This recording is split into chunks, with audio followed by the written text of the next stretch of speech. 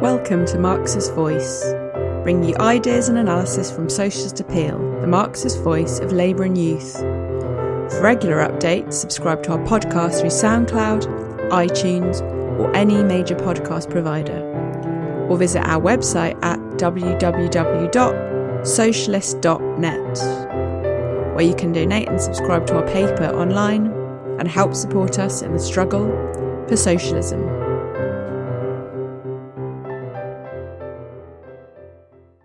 The opinion polls said that Biden had this in the bag. He was going to win, and there was no question about it. They did the same thing last time with Hillary Clinton. Both times they got it really wrong, because what they've done is ignored the real situation on the ground. On the one hand, they've misread the mood amongst a certain layer of the population. And also, what they don't understand is that when there's no fundamental difference on the key issues facing ordinary working class people, then you're going to get the analysis wrong. There's a lot of stuff here, liberal type issues involved, whereas there's a large part of the population which is suffering on the economic front. And you lose sight of that, and you will lose sight of the real process that's taking place. And it's not just the working class. There's different layers of society. There's also the middle classes are feeling the effect of this crisis. And unless you give a clear alternative to the left that takes up the issues facing working class people, the vote can go to the left and to the right, or, to be more correct, I got that wrong. There's no left here. It can go to the Democrats or to the Republicans, who are two bourgeois parties. Now, the latest figures indicate that Biden might just clinch it. He might. It's looking more likely, let's put it that way. But it's still a very close run thing. And I wouldn't bet my money, which is not very much, on the final outcome. What we have is a candidate of the bourgeois against a candidate of the bourgeois.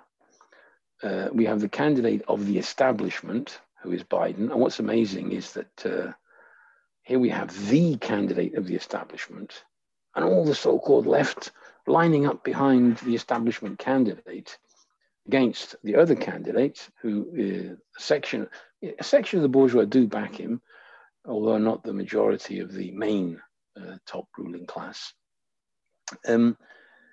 Now, what we have is it's a constitutional crisis that's erupted in America. All the institutions actually are slowly being exposed, the Supreme Court, the presidency itself.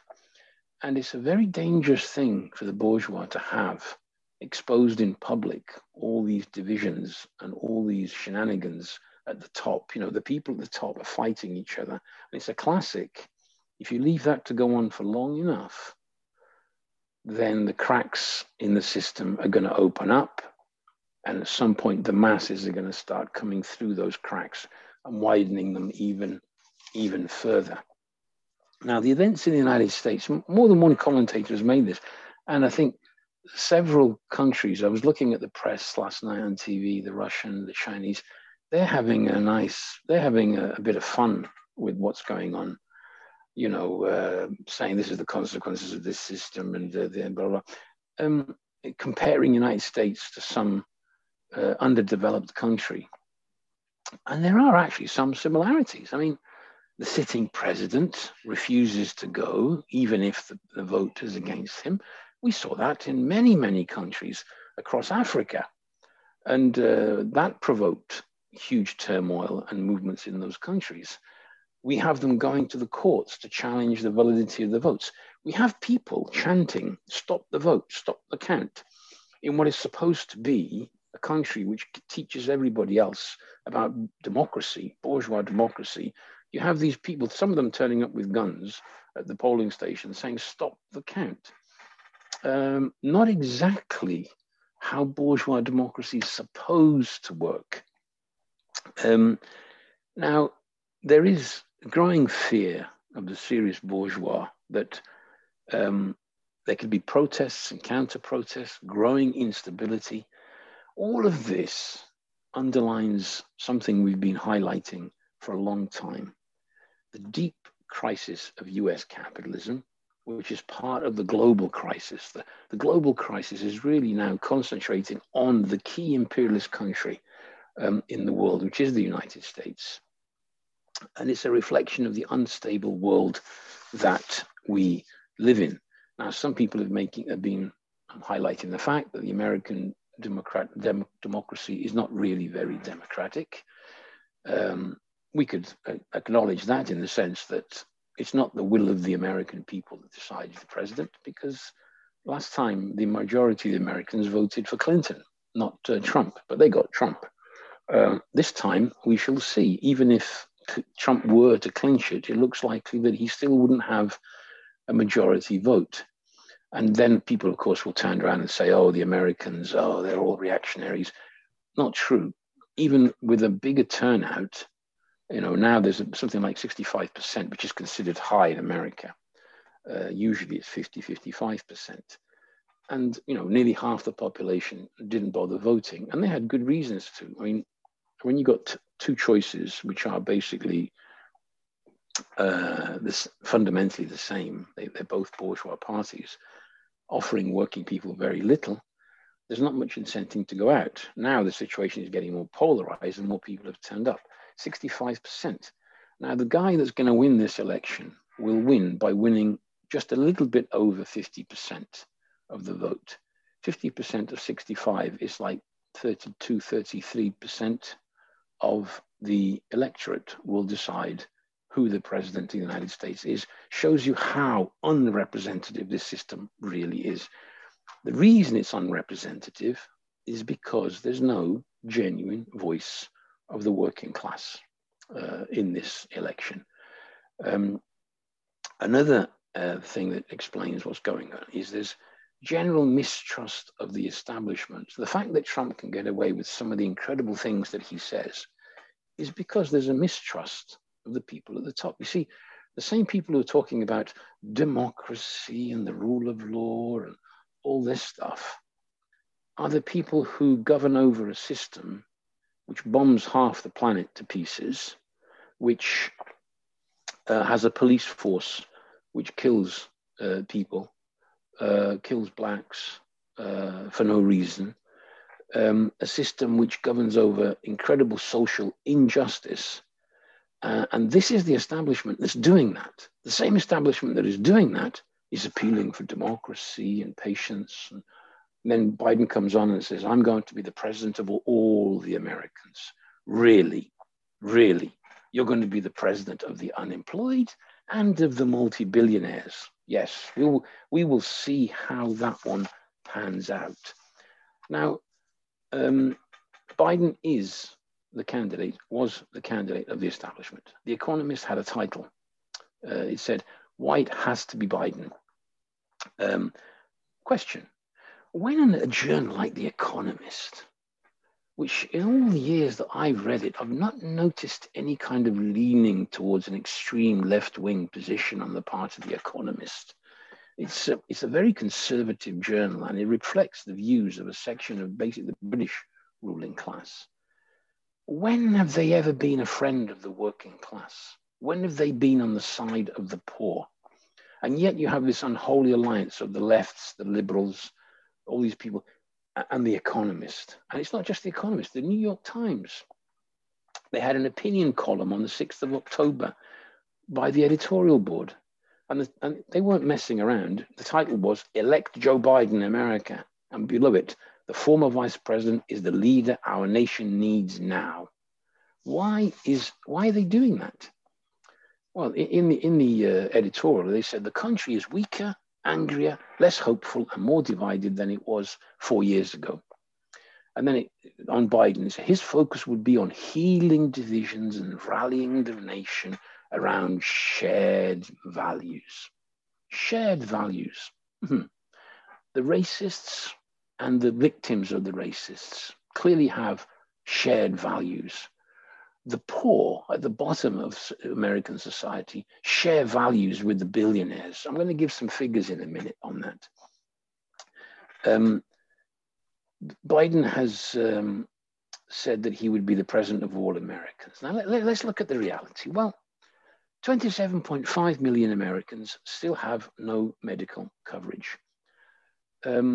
Half of US citizens depend on private medical insurance. And far more is spent on private care than any other industrialized country in the world. There are between 40 and 60,000 preventable deaths every year due to the lack of medical cover. This is the richest, most powerful country in the world, has this situation going on every year. Clearly, those people that die from preventable causes share the values with the multi-billionaire pharmaceutical industry. Americans pay 4 times as much for medicines as people in other industrialized countries. Operations cost 2 to 4 times what it costs in other industrialized countries.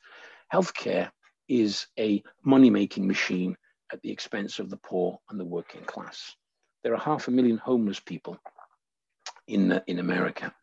38.1 million people living in poverty, 1 in 6 children living in poverty.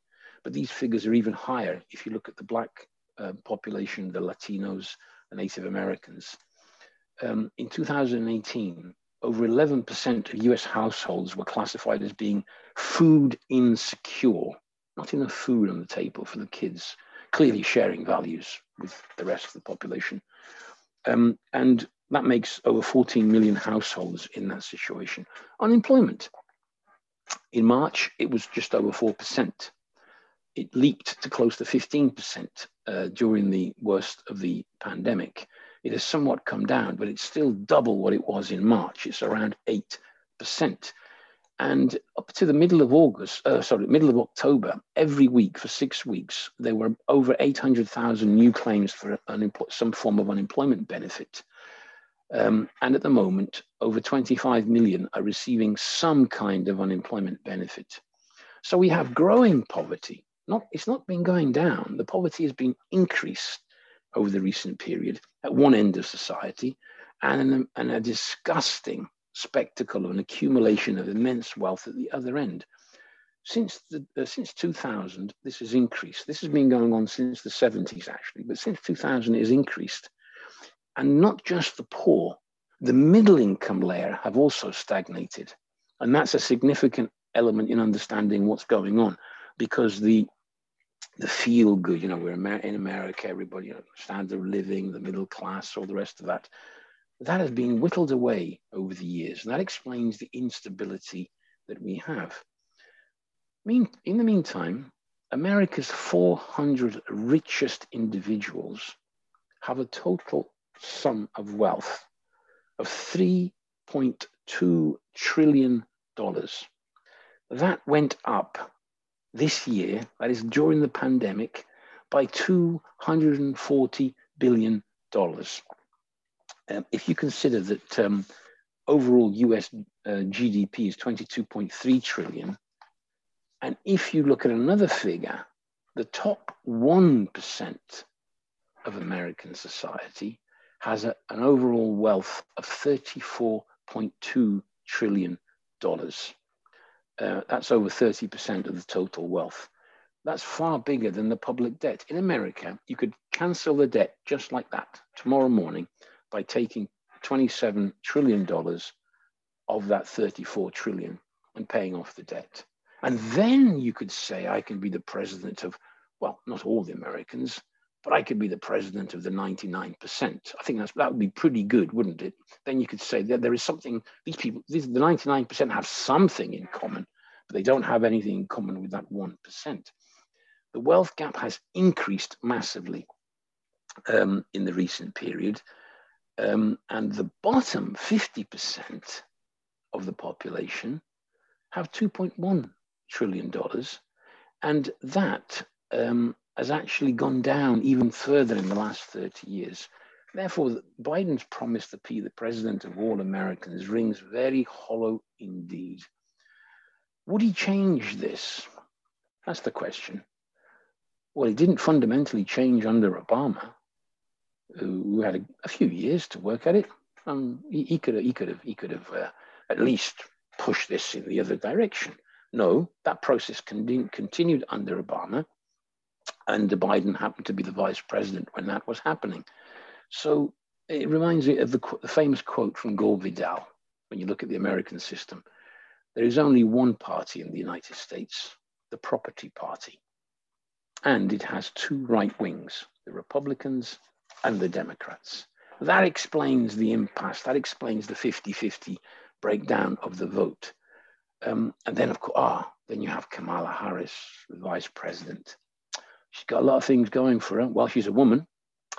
Oh, she's black. So that puts her up there. And, she's gonna represent women in America. She's going to represent those women who can't put food on the table for their kids. She's going to represent the blacks who are, the black people who are being shot at or living in poverty. Oh, yeah, absolutely. You can count on Kamala Harris doing that for these people. The New York Times referred to her as somebody who could appeal to both progressives and moderates, you see. And apparently be moving left, things like gay marriage and the death penalty. But on other questions, I don't notice such a left shift. She was recently interviewed on TV, on one of the TV channels, and the interviewer asked her whether her opinions were of a socialist, whether she had a socialist or progressive perspective. You know what her answer was? She burst out laughing at that question and said, no, of course, that really brings home where they stand. Now, Biden and Trump are like Tweedledee and Tweedledum. And as I said, it explains the result. The laws of probability say that if you have two things that are very similar and you ask millions and billions of people to choose between them, it's going to fall somewhere very close to 50%. And then it's just a chance of a slight shift here and there will decide who, and that's exactly what we're seeing. What America needs is a third workers' party. There are working class people on both sides of the present divide. That's the tragedy. There are working class people voting for Trump, and Trump has skillfully tapped into that, saying that Biden represents the establishment. And it's true. He does represent the establishment. He represents the bosses, the rich. The fact that Trump is also rich and a boss and a capitalist, that's a little detail, but that he prefers to ignore. But there are working class people voting for him. There's also working class people significantly voting for the Democrats. Basically, people are voting more against what they don't want rather than a clear alternative of what they do want. There's still about a third of the population didn't vote for anybody because they can't see who they could really vote for. Who's responsible for this at this moment, I would say, is Bernie Sanders, who raised the hopes of millions of people with his talk about socialism and reform and all the rest of it. He could have offered an alternative, but no, can't do that because we'd let Trump in, we'd divide the vote and the Democrats, all the rest of it. Opinion polls showed in the recent years that Sanders as an independent candidate was probably the only one that could have defeated Trump. And the reason for that is he's the only one with the questions that he was raising that could cut into that working class vote that's going to Trump. The other people are responsible, the trade union leaders, who have done everything in their power to stop any kind of shift towards an independent workers' party in America. And then we have this idea of lesser evilism. You see, Marxists are unrealistic. You talk about theory and long-term perspectives. You've got to do something practical. You've got to do something for today. Think of the situation we have today. And the way it's presented is basically Trump is a fascist, or, he's a fascist regime. I'd like to remind people that you cannot meet and have meetings. You cannot publish articles. You cannot express your opinion if there's a fascist regime. Italy had a fascist regime for 20 years. Germany had a Nazi regime. Ask the Chileans who lived under Pinochet. That is a fascist regime. This is not fascism. Yes, it's not very democratic. Yes, there's elements of Bonapartism. Yes, Trump tries to govern against all the established rules of so-called bourgeois democracy. But it's not a fascist regime. And are we saying that if Biden were to win, we've liberated the United States from a fascist regime, and now we can live happily ever after under democracy? It just doesn't make sense. That the fascists exist and are very dangerous. Yes, they do. They exist and they're armed in America. Nobody's underplaying that. But how do you fight that? Do you fight that by voting in the guy who represents the establishment that actually prepared the conditions for the rise of Trump? It's this American establishment, which is policies which created the Trump phenomenon. And you're saying that's who we should support. It just does not make sense. The policy of revolutionary Marxists, however, even with the rise of Hitler, was the correct position, oh, we must support the so-called progressive bourgeois of Germany against Hitler, when the German bourgeois were actually supporting Hitler? It just doesn't make sense. What was needed was a united front of the workers' organizations on a revolutionary program to overthrow capitalism. Trump is very much like Berlusconi back in '94. 26 years since then. And then they were talking about a fascist regime in Italy. Well, 26 years, and I still don't see fascism. All this is propaganda to justify backing Biden, i.e., you don't back Biden, you support the fascists, you support Trump, all this kind of stuff. It just doesn't make sense. Now, the truth is, as I said before, people don't trust the establishment. The middle layers cannot be won by Biden's politics. That layer of the American working class and the middle class who are backing Trump because they feel the economic distress of the recent period are not going to be won over by a candidate of the bourgeois who is offering the same old policies as before. You want to win over the small businesses? Well, you've got to say to them, we want to help you with cheap credits, low interest rates. To achieve that, we have to nationalize the American banks, centralize them into one central national bank. We have to take over that wealth, which I referred to before. The wealth is there. That means you have to have an anti-capitalist, anti-establishment, anti-bourgeois policy to reach these people. So what is required is an independent working class policy. The fact that some local union locals have raised the idea of strike action if Trump refused to recognize the outcome of the vote, that is, if he lost, that's an indication of where we should be going, i.e., independent working class action. That's whether that materializes into strikes or not, we will see. But the fact that it's starting to be raised is an indication. It's the music of the future of the United States. The movement of the Black Lives Matter, which mobilized a mass of youth against this injustice of police killings of Black people. That's also the music of the future. US society is divided along class lines, and that division is getting deeper and wider. Now, why does the ruling class want Biden in? So they can have a president who claims he's anti-racist, but will do nothing to stop the police brutality. A president who will smile at the working class. He'll say it in a nice, calm voice, civilized, while he sticks the knife into the working class at the same time. They want somebody who they think can more easily get away with carrying out the policies of the bourgeois, who will work towards appeasing certain layers and trying to calm things down. The bourgeois are desperate to establish some kind of stability, but that stability is gone. And the reason for it is not the harsh words of Trump. It's the harsh reality of the class division and the economic situation in the country. So what we need is an independent party of the working class based on a socialist program. As I said, public debt is an excuse that's used. Oh, we can't spend money on housing or social housing or welfare or care. $27 trillion of debt.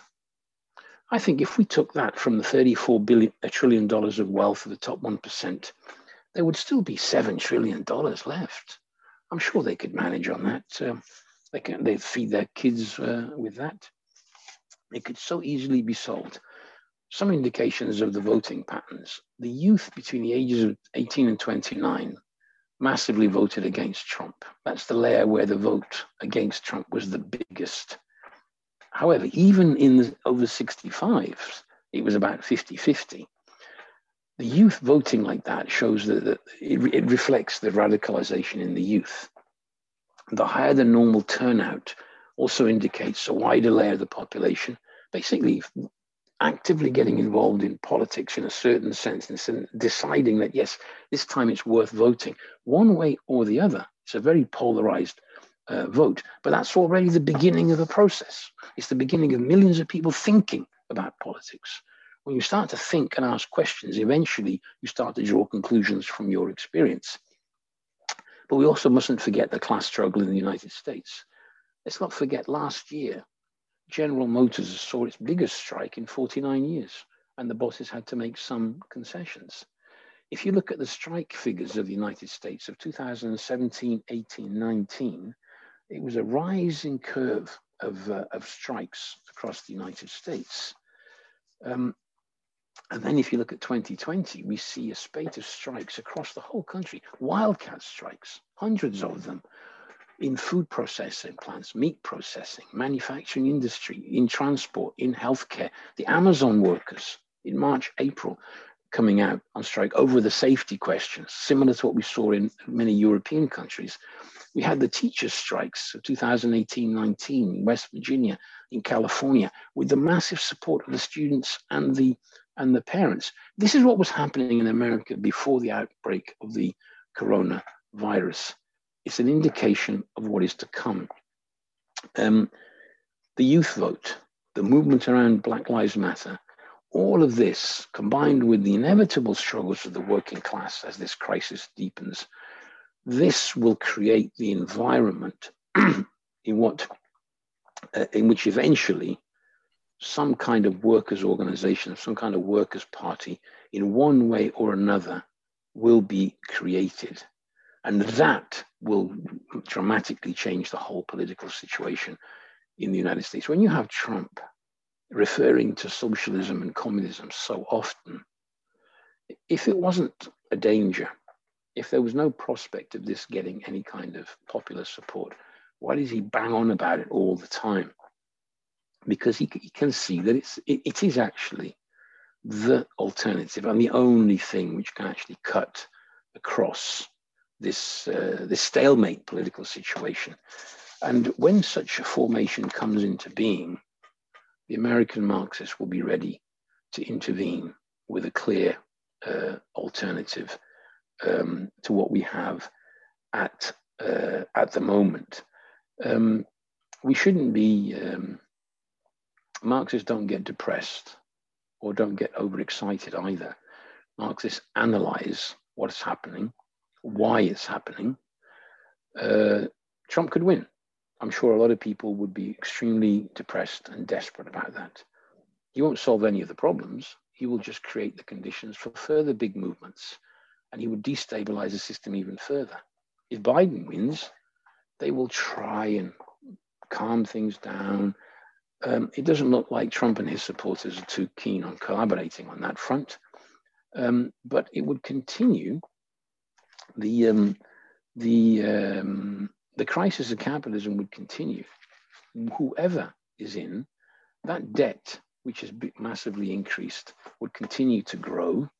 And austerity at some point inevitably is the program that the bourgeois of America will have to impose. And that means coming up against the teachers that were on strike. It means going against the students. It means radicalizing further to the left whole layers of American society. And a future Workers' Party could massively tap into that. And we have to explain that. And just one last thing before I sum up. This idea of lesser evilism.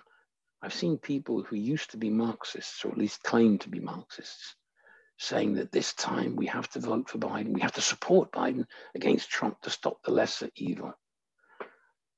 If Biden wins and has 4 years in the present circumstances and carries out the economic program that the American bourgeois is demanding, you won't have avoided the lesser evil.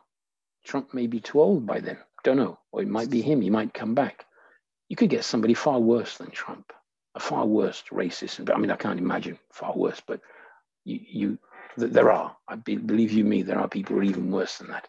They could emerge and they would attack Biden and Biden would lose.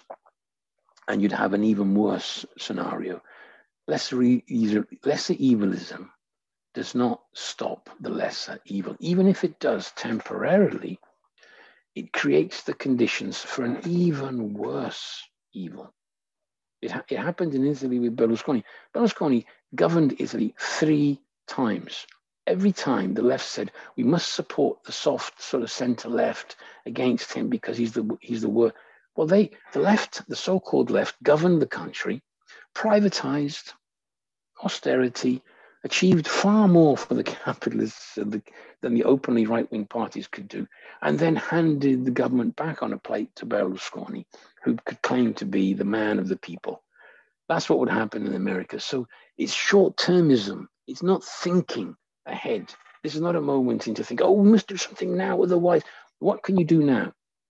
Is explain the perspectives, explain where society is going, and build a Marxist alternative and prepare to intervene with genuine revolutionary Marxist ideas as the whole of the American working class starts to get radicalized, enters into class struggle, strikes, protests, demonstrations, polarization of society, left and right. In that reality, the only realistic policy is a revolutionary Marxist one.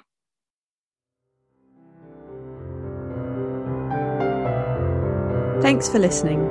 We hope you enjoyed this episode of Marx's Voice.